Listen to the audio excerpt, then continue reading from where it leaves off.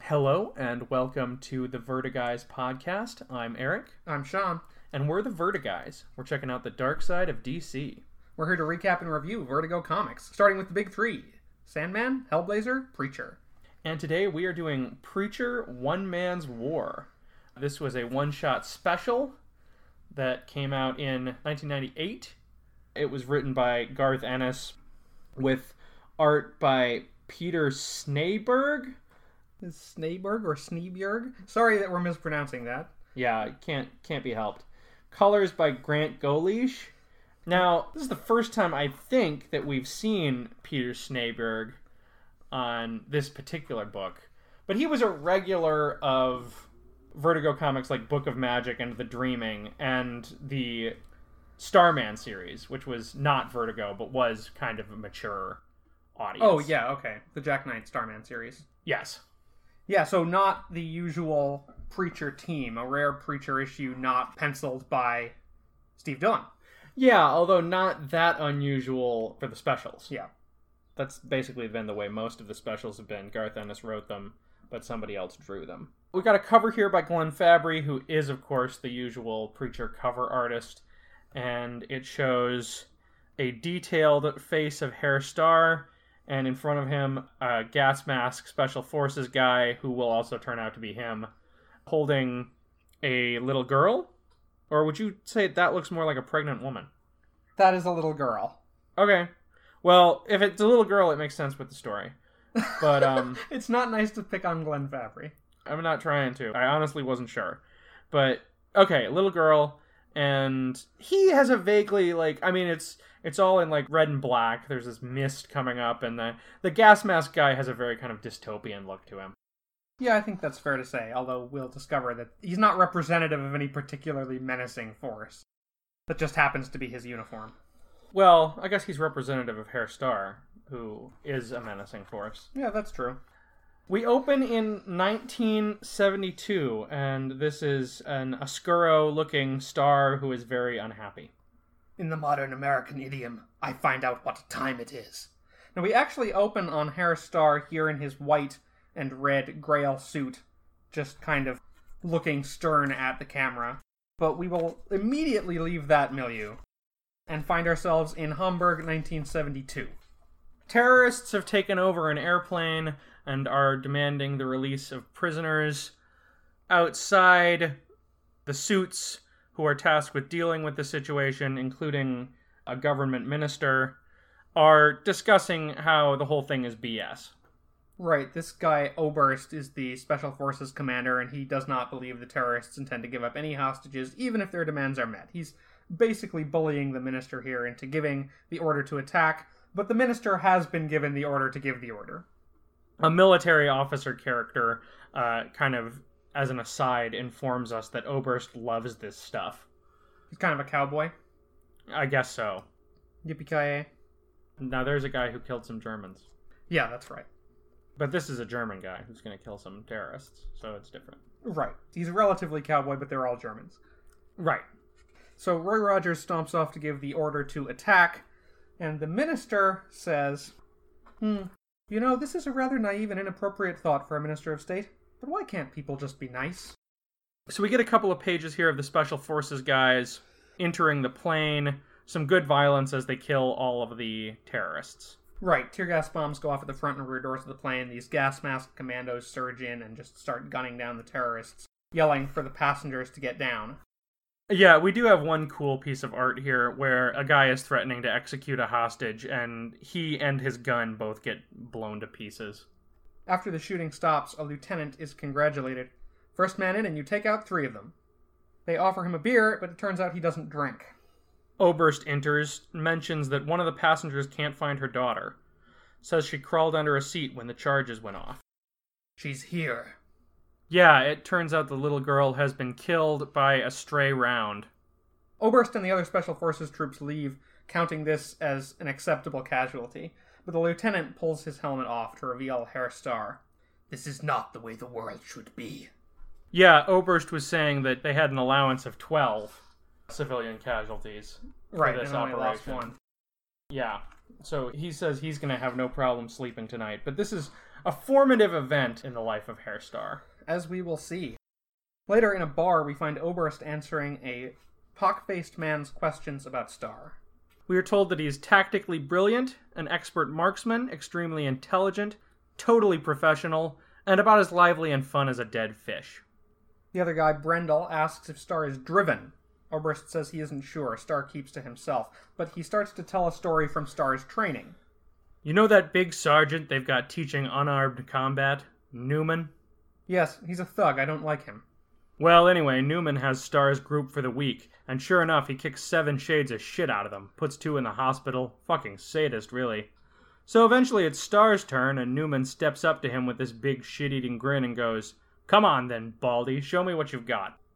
Oberst concludes, and Starr pulls out a 9mm and shoots him through both legs. Yeah, it turns out the top brass were impressed with his initiative, sort of like letting Kirk cheat in the Kobayashi Maru. Brendel asks essentially, then how did he learn unarmed combat?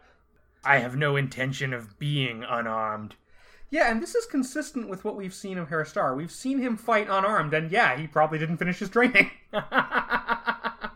Yeah, unlike Jesse. Oberst opines that he's not looking for by-the-book types. You want a fellow with a bit of oomph. He concludes Starr is a smart boy. He'll go far. 1974, Starr is teaching an anti-terrorism class. Yeah, and he's training the group to shoot the women first. Women terrorists, he said, have to be better to go far in their organizations, so they're probably the most dangerous people in the room. Incidentally, there was a mention during the plane incident that Starr had killed a female terrorist. So Brendel comes in, and the two of them get to having a discussion. We learn that Starr has been pushing for a police force trained up to military standards, but this being Germany, no one wants it. It brings back uncomfortable memories for our country. Meanwhile, society continues on its merry way to hell, and here, as in every other country in the world, no one will lift a finger to stop it. Not a Democrat, then? Democracy is for ancient Greeks. So Starr informs Brendel that he joined the German Special Forces in a quest for order. Right, but he says he can only take pot shots at chaos and be congratulated when the results aren't too appalling. He reminds Brendel of the girl from the Hamburg job. Perfect example. Dead at 6. She could have been strong, healthy, productive. Forces beyond her or anyone's control put a stop to that in an instant. And we were meant to celebrate, because it could have been worse. That's just making excuses, Brendel. That's not good enough. How interested would you be in an alternative? To our system? To everything. At this point, I must ask you a question. Are you a Christian? How important is it that I should be? Utterly. I am a committed Christian.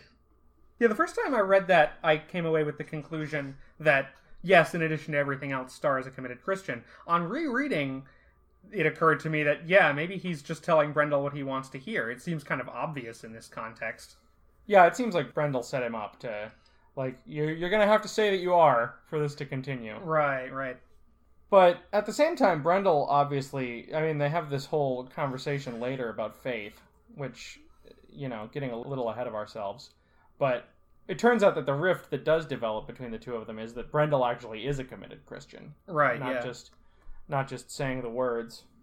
Brendel says he'd like to introduce Starr to some people who are already interested in him. Starr says there's something else Brendel can help him with. Women. Yeah, we cut to a scene of Starr on a date.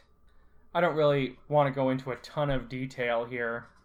The girl is talking about how she's not very adventurous and she wants to settle down. Starr says that there's been a misunderstanding and he's only interested in fucking. Right. I mean, this scene certainly sets up Starr as somewhat of an unpleasant character. Was there another level on which it bothered you? Well, I think it bothers me because at the top of the comic book, he's described as, what's the line? Utterly professional, but not very lively and interesting. Right. He is neither utterly professional nor not very lively. He Okay. He is lively in very unpleasant ways. He seems to have a lot of trouble maintaining professionalism. I see what you mean. Yeah, and that's something that we're going to see again in this issue. Later on, Star is talking with Brendel. We learn that Star still wants to have sex, though he doesn't like the idea. Yeah, he definitely doesn't like the idea of romance or seduction, which is, as we'll find out, how he develops his lifelong taste for prostitutes. Right, but he describes the sexual urge as something that he's frustrated he's unable to completely resist. They also talk about the organization that Brendel is planning to introduce him to. The reason he hasn't heard back yet is that they're investigating his past. That shouldn't take too long, then. It was somewhat less than epic. A little later, we find Star with a prostitute. He says he doesn't like the momentary loss of control that comes with sex, but he'd feel more comfortable if he could put the act in context, essentially by making it more degrading for the woman. Yeah, and he says, "How much does it cost to piss in your mouth?" Which is kind of gross, and I've said this about Star before, but I think this is supposed to make him come off as a badass, but to me he just seems petulant. Okay, yeah. Well, another meeting with Brendel. Brendel says in 6 months, Star gets his entrance. I want to point out here that, presumably coming from the prostitute, he opens his conversation with Brendel by saying, "I feel great!" It's a rare moment of him being chipper. I think there are a couple of these rare moments of him being chipper spread throughout the series, and they're always after sex. Yeah, always after sex with prostitutes. Particularly sordid sex is the way that he described it in his first appearance. Right. I think the other one that comes to mind is when he discovered that he likes being fucked with a strap-on. Yeah, there was an exact mirror to this scene during the Masada arc. Right, okay. Anyway, Star says, "I'm in." And Brendel says, "You've been in from the beginning. You were committed the second I raised the question whether you like it or not." Essentially, either Star will impress Brendel's bosses, or he'll be killed. Welcome to the Grail, Herr Star. So, it is now 1975. I am given the weapon with which to fight, Star narrates. Brendel's in a Grail suit, Star's in a regular suit, and they're meeting this old man who begins to explain the plan of Armageddon. My first read was that this was the Allfather, but there's never any indication that the office of Allfather changes hands at any point. Plus, it wouldn't really make sense for the Allfather to meet a new recruit like this. Yeah, we find out later, he's never met D'Aranique until he does. So, given the gravity of that moment, we have to assume he's also never met anyone who holds the same office as D'Aranique. Yeah, that's a fair call. So this guy's middle management. Right. In any case, he begins to explain how the world ends. January 1st, 2000, an American nuke goes off over Baghdad. By January 3rd, a coalition of Muslim states destroy Israel. Wars and ethnic violence break out all over the world. Moscow is destroyed by an unexplained nuclear blast. On January 16th, all the nukes are fired. The warheads, he begins, failed to detonate. You don't want the kingdom of heaven. You want to inherit the earth. So Star guesses correctly that they're planning on bringing down the world's governments and institutions to replace them with an alternative of their own. The mass failure of the warheads, he says, is miraculous, but how will they sustain a state of belief? I told you, Christ is coming. Christ is with us. He lives in our house. In time, you will meet him. We have protected his lineage since the crucifixion. We are the Grail that holds his sacred blood. The middle management says, man cannot rule man. They intend to rule through the King of Kings. Right. So they're definitely counting on a literal Messiah to work at least some of his own miracles. Albeit a Messiah they can control. Right. In the car, Brendel says Star is being given a test. He's wanted for a Samson unit, which is essentially Grail Wetworks. Yeah. There's a Spanish Grail official who had flipped and given a bunch of Grail material to journalists. They want to tie up the loose end while at the same time guaranteeing that no one ever takes his claims particularly seriously, so it has to look natural. Right, Star suggests immediately killing the journalists, but he's told they might have given something to their friends and they might be taken seriously if they disappeared. Right, there's no way to know how far the rumor has spread of the Grail's existence. So, instead of just trying to kill everybody who might know it, they have to discredit it. Or it's sort of already discredited, but they have to tie up loose ends in a way that doesn't cause anybody to take it any more seriously than they were predisposed to. Yeah, already discredited in the sense that this official, Paul Shearer, is currently in a mental institution. Starr points out that since his recruitment requires a murder, he's essentially being made complicit in the Grail scheme, unable to leave. But he's pretty much fine with that. He knew this was the moment where they either like him or tip the order to shoot him in the head. Oh, you needn't worry about that, Herr Starr. I wasn't. On the next page, we find out Starr's solution to the problem. Yeah, we go back to this middle management official. We did not expect you to blow up the lunatic asylum. With 205 inmates and staff dead in the explosion, nobody has any reason to suspect that Paul Shearer was the target. Right, there are several psychopaths and killers incarcerated there, so there are plenty of people who there's a much more obvious motive to kill. And the loss of innocent life? How many children died at Sodom and Gomorrah? The man puts his cane against Herr Starr's neck. You're in. Is he, tapping him on each shoulder, doing a knighting thing here? I sort of thought that he was, doing it in a vaguely threatening way. He wants to make him nervous, so he puts this stick against his jugular. Okay. And then says, you're in. But, you can read it your way. I guess, you see the little lines by the cane in the last panel on page 36? Mm-hmm. I guess that does suggest a sort of movement like what you're describing. I guess he could be wagging it at him in a scolding kind of way. Could be. We now get, not our first look at Masada, but Herr Starr's first look at Masada. 1980. For the first time, I understand my war in its entirety. And he meets Marseille for the first time. Oh, yeah. So this guy was a supporting character in the Masada arc. He's one of the highest ranked Grail soldiers at Masada and eventually becomes a member of Starr's personal conspiracy. And Brendel is about to show Herr Starr their greatest treasure. Which is to say, the bloodline of Christ. They have here 2 descendants of Christ, a brother and a sister, who they expect to give birth to the child who will be the Messiah in 2000. Now, we see what they've got here is a really tall cage with basically a thatched-roofed hut in it. And the 2 descendants of Christ are running around naked in the cage, and one of them chucks his own feces at Starr. Actually, I think he chucks his sister's feces at Starr. Okay, fair enough. I had trouble identifying the source, the provenance of the feces. Oh, no, I'm wrong. I thought it read, she's shitting in his hand, but it actually says he's shitting in his hand. Okay. No, the provenance of the feces is not... The provenance of the feces. It's not controversial. I just misread it. Okay. Well, in any event, this really isn't cool. I mean, mentally disabled people can have a lot more dignity than this. And frankly, when we met the child back in the Masada arc, he wasn't nearly as disabled as these people seem to be. Yeah. I mean, there's tasteless, and then there's punching down. You know what I mean? Yeah.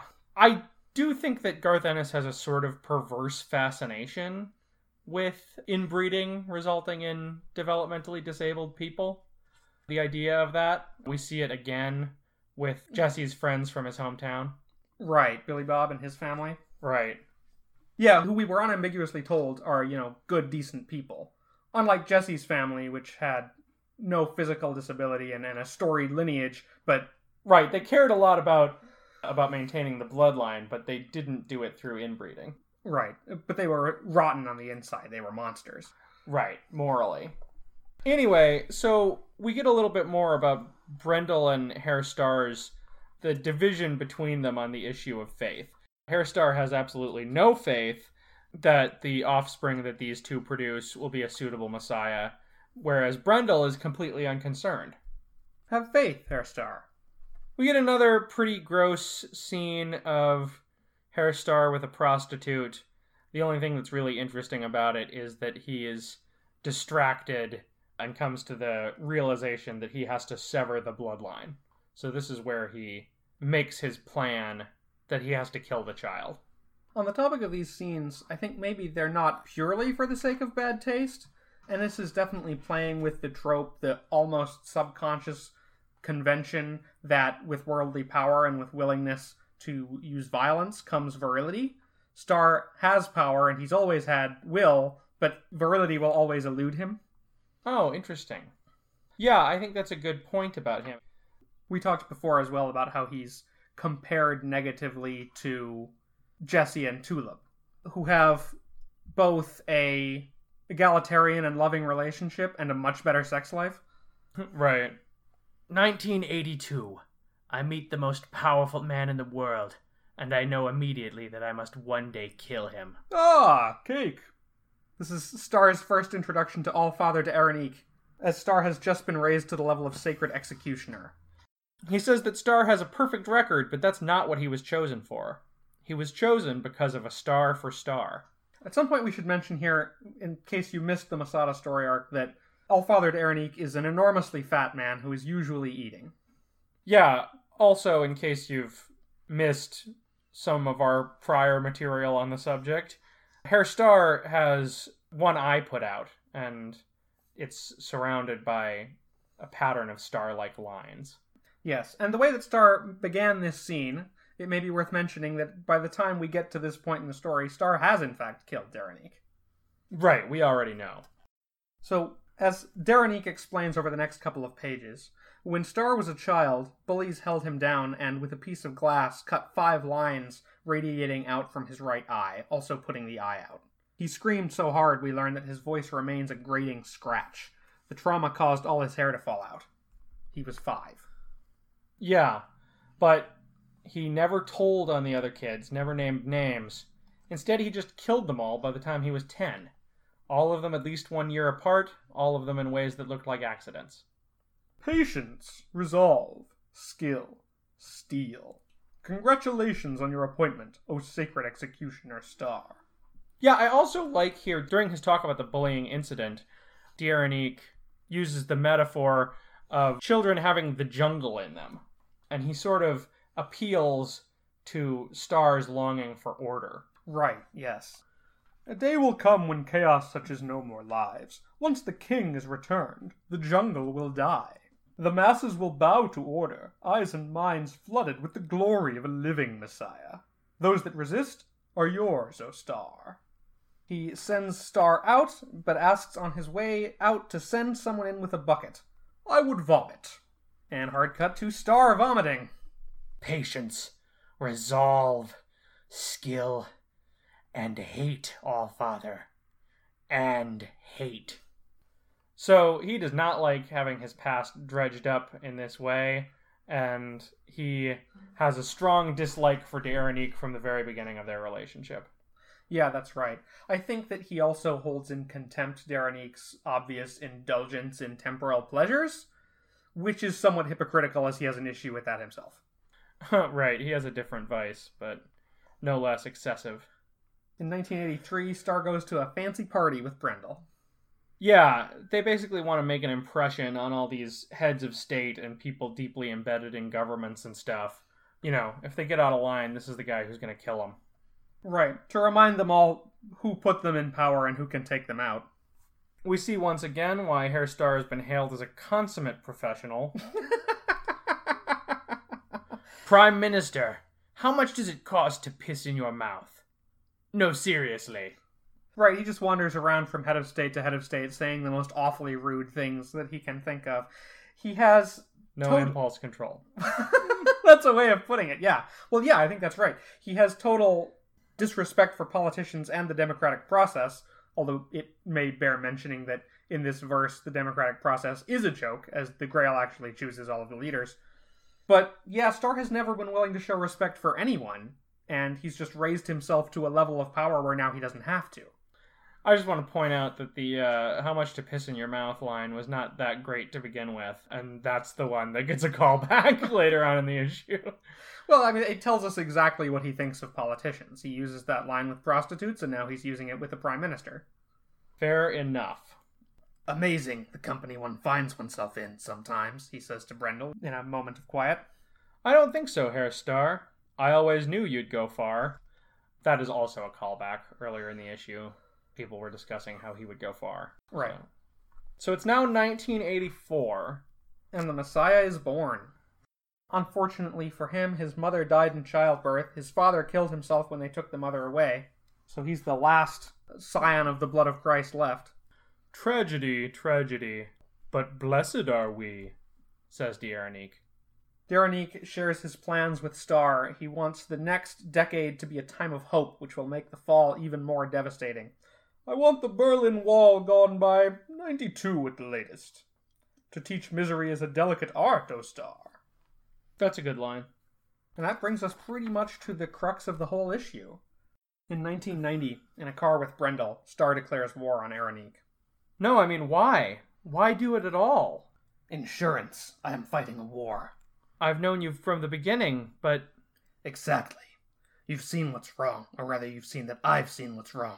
That's what I mean about insurance. His voice is hard to do for a long time. Right. The greatest, most potent conspiracy ever to exist. A genuine chance to save the world.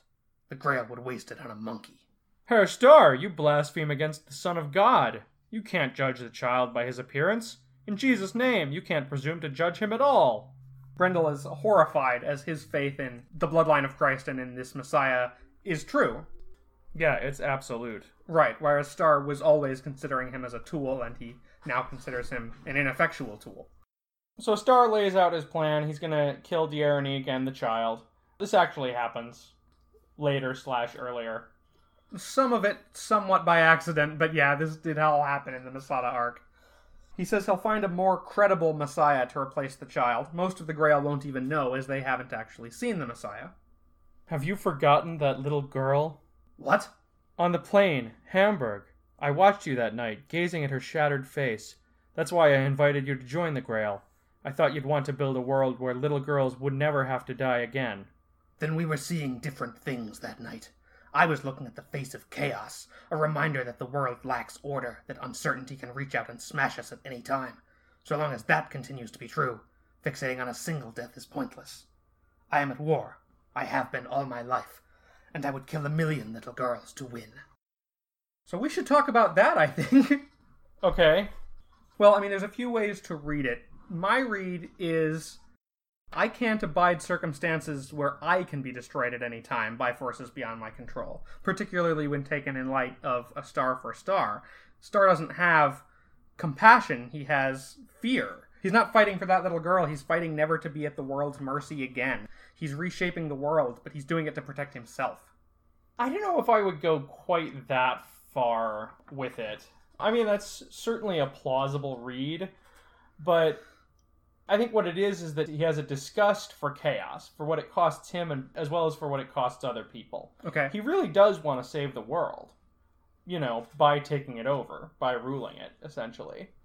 But he doesn't care that much about the collateral damage that happens along the way. So for you, the spiel isn't so much that he isn't fighting for other people, he isn't fighting for that little girl, so much as that he is willing to accept just an enormous cost. It's like the Joker says. It doesn't bother him as long as things go according to plan. Even if the plan is horrifying. Right, okay, yeah. So, Brendel here says that all this time he thought they were friends.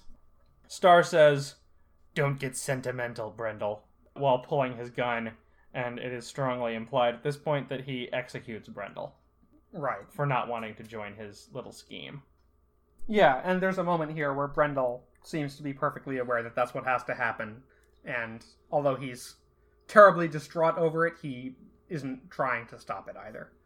And now we get D'Aranique in a tiny bathing suit. This is 1993. There's not really a lot to discuss about this scene, besides it shows that D'Aranique is corpulent and gross and has no self-control. It shows that the Messiah, or the would-be Messiah, is quite developmentally disabled, and it shows Herr Star requesting to move the child to Masada for safekeeping, which is clearly a bit of maneuvering on his part. Right. What happens here is that D'Aranique has moved the child to his personal retreat at La Sainte-Marie, a great inconvenience to Star's plans. Now, we can kind of guess at D'Aranique's motive here. What we saw in the Masada arc was that he appeared to be oblivious to Star's plans for considerably longer than he actually was, and was setting up Star for a fall. So we might take away from this scene that as early as 1993, Daranique knew that Star was a threat and was consolidating the child under his wing for that reason. 1994. A surprise late development. At Masada, Star has captured a fallen angel, which we know to be the father of Genesis, the angelic demonic creature that's possessing Jesse Custer, the main character of the regular Preacher comic. Yeah, and the people he's surrounding himself with don't know that the Allfather doesn't know. He claims to have told him personally. Right. Now, Star plans to make full use of this card. He says, "Can it feel pain, do you think?" And he kicks the angel in the balls. Upon learning that it can in fact be hurt, he has it tortured for information, and he's delighted by what he learns. So, the Almighty has quit, the devil's dead, and heaven's a fucking shambles. That's excellent. God exists, and he's irrelevant. Once again, we find Star with a prostitute. This time, he's uncharacteristically chipper. He doesn't have a need for any pee, and he lets her be on top. She asks if she should say degrading things about herself in bed. Only if you feel like it. Yeah, like Ice Cube, he has had a good day. And he's, for once, able to have sex without it being an especially degrading experience. Without that context, because he's having a good day, because things are going well for him in his life. Less sordid than usual. Right. His struggle to find his virility through his work is certainly reaching a middle. So, 1995, he says that his power is at its zenith. The Grail is in control of, almost every government and intelligence agency in the world. He's almost completely in control of the Grail, and he's fully in control of the conspiracy within the Grail. Right, he's subject to no orders except those of Daranique, and is confident that he has the ability to destroy Daranique and replace him. "I have an enormous penis. I pay women to tell me so." His only problem is that he has no Messiah. Son of God wanted. Must be clean, presentable, and easily manipulated. Ability to work miracles an advantage. Then he looks into Daranique's surveillance order on Jesse Custer, which is mysteriously still in effect. Now, 6 months ago, Jesse obtained the power of Genesis, and at that moment, accidentally detonated his church with all of his congregation in it. Those who hear his voice are compelled to obey him. He speaks with the voice of God. And that brings us around to the final panel of the comic, which is the first panel again, except this time, Star is smiling.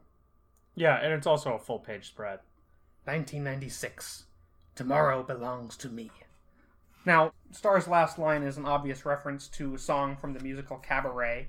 In the show, it begins as a gently patriotic anthem, but transforms over its length into essentially a Nazi march. In Bob Fosse's film version of the musical, the young man begins singing, and then this camera does a slow pan until we can see the swastikas on his uniform. Yikes. Yeah, so there's an obvious fascist undertone to Star's choice of words here. Right, and his hyper-obsession with maintaining order at all costs. The idea that democracy is for ancient Greeks. People can't rule themselves. Right, he's the only one he trusts to do it. Yeah. So, what did you think of this issue? I think I had mentioned before that I found it a fun read that didn't tell us anything we didn't already know, but on the second go-around, I think that it did delve into Star's psychology a little more. Sometimes in ways that are fairly gratuitous, but that scene with Brendel in the car really gives us the opportunity to get to know Star on his own terms, why he believes he does the things he does. Yeah, I sort of have basically the same feelings about it. Big parts of it are extraneous, but it also, maybe more clearly and more thoroughly than any other issue of this series, tells us what's driving Herr Star. What his true motivations are. Right. There's a lot in here about how he established his conspiracy, and we basically knew that from seeing the endpoint of it in the Masada arc. We also have seen quite a bit of his vices before. But this sort of compiles his story and lets us see it from his perspective. We get another scene of Herr Star firing a handgun in an enclosed car. Another one? Yeah, he kills Brendel. That's right. How many times has he done that now? Is that 3? This is the third. That guy. And one of them was his first scene. He must go through a lot of earplugs. Yeah. If he had earplugs, he maybe could have saved a few car radios that way, since that's what he used the gun for one of those times. Right. So how do you stack this one up against the other Preacher specials? I think that it's a lot better structured. It seems a lot more deliberate and less sloppy than the Saint of Killers miniseries. Okay, yeah. It's still not as much fun as the Cassidy special. Right. And I'm not sure that it's even as good at the character building work as the Cassidy special is. But I mean, that's the main virtue of this comic, obviously, is that it's a good character study of Herr Starr. Yeah, I think that's a good point. The Cassidy special, as we talked about, it does reveal a lot about the way that he approaches situations, the way that he lives his immortal life. But it is also just kind of an adventure that he happened to have. And the same is true, I think, of the Good Old Boys special that we'll come to in a little while. Whereas Right. this is most definitely Starr's origin story. Yeah, and the Cassidy special was telling its own story. This is really just a recap of things that we already kind of had been told. There's not really a story to this. It's just a lot of filling in blanks. That's an interesting point. Yeah, I think that's somewhat true. What did you think of the art on this book? It was fine. Not particularly distinctive, but effective. Oftentimes quite moody. Yeah, that's a good word for it. There's definitely a lot more use of darkness and shadow than in the regular Preacher book. Yeah, it kind of looks like something that Kelly Jones would draw a lot of the time. Which, again, that makes sense, because by the time the artist did this issue, he had a ton of experience on Sandman spin-offs. Yeah, that's a good point. I think sometimes he's mimicking Steve Dillon's style a little bit, and he's perfectly passable at that, but he's not quite Steve Dillon. Mm-hmm. Especially in the scenes of, like, comedy, or quote-unquote comedy. Yeah, well, there's not a lot that lightens the mood in this issue, and what there is, not to keep hammering on that point again, but pretty tasteless. Yeah, it's a lot of really dark, cynical humor. Dark, cynical, and in bad taste. Yeah, I will call out some very expressive faces, particularly in the scene, his climactic sort of confrontation with Brendel, as they both sort of realize that their goals and their beliefs are incompatible, irreconcilable.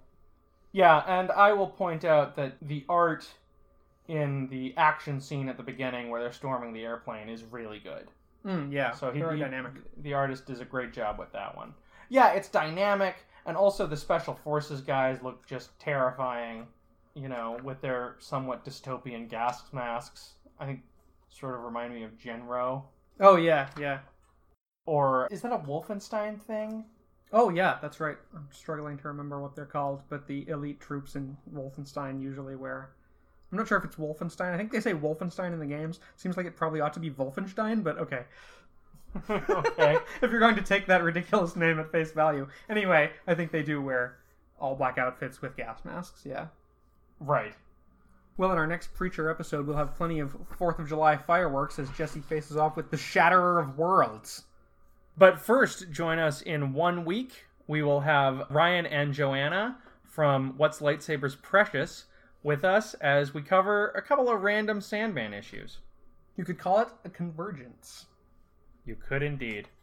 Vertiguys is written and hosted by me and Sean. Our music is by Kelly Joyce Fielder. Sean produces the show. I handle social media. If you like our show, you should check out our website, vertiguys.blueberry.com. In this particular context, blueberry is spelled Blubrry. If you want to get in touch with us, and we hope you do, you can reach us on Twitter, @Vertiguys. You can reach me on Twitter, @BlankCastSean. If you send us an email to vertiguys@gmail.com with a listener question, we'd be happy to answer that on the air. We also try to give shout-outs to people who leave us positive reviews on iTunes. So yeah, if you leave a positive review, we'll give you a shout-out on the air, and it'll help spread the word about Vertiguys. We'd certainly love it if you do that, but as always, thanks so much just for listening. Thanks, everybody. Gather together to greet the storm. Tomorrow belongs. No hell helicopter looking for a murder. 2 in the morning, got the fat burger. Even saw the lights of the Goodyear blimp, and it read Ice Cube's a pimp. Drunk as hell, but no throwing up. Halfway home, and my pager's still blowing up. Today I didn't even have to use my AK. I gotta say it was a good day.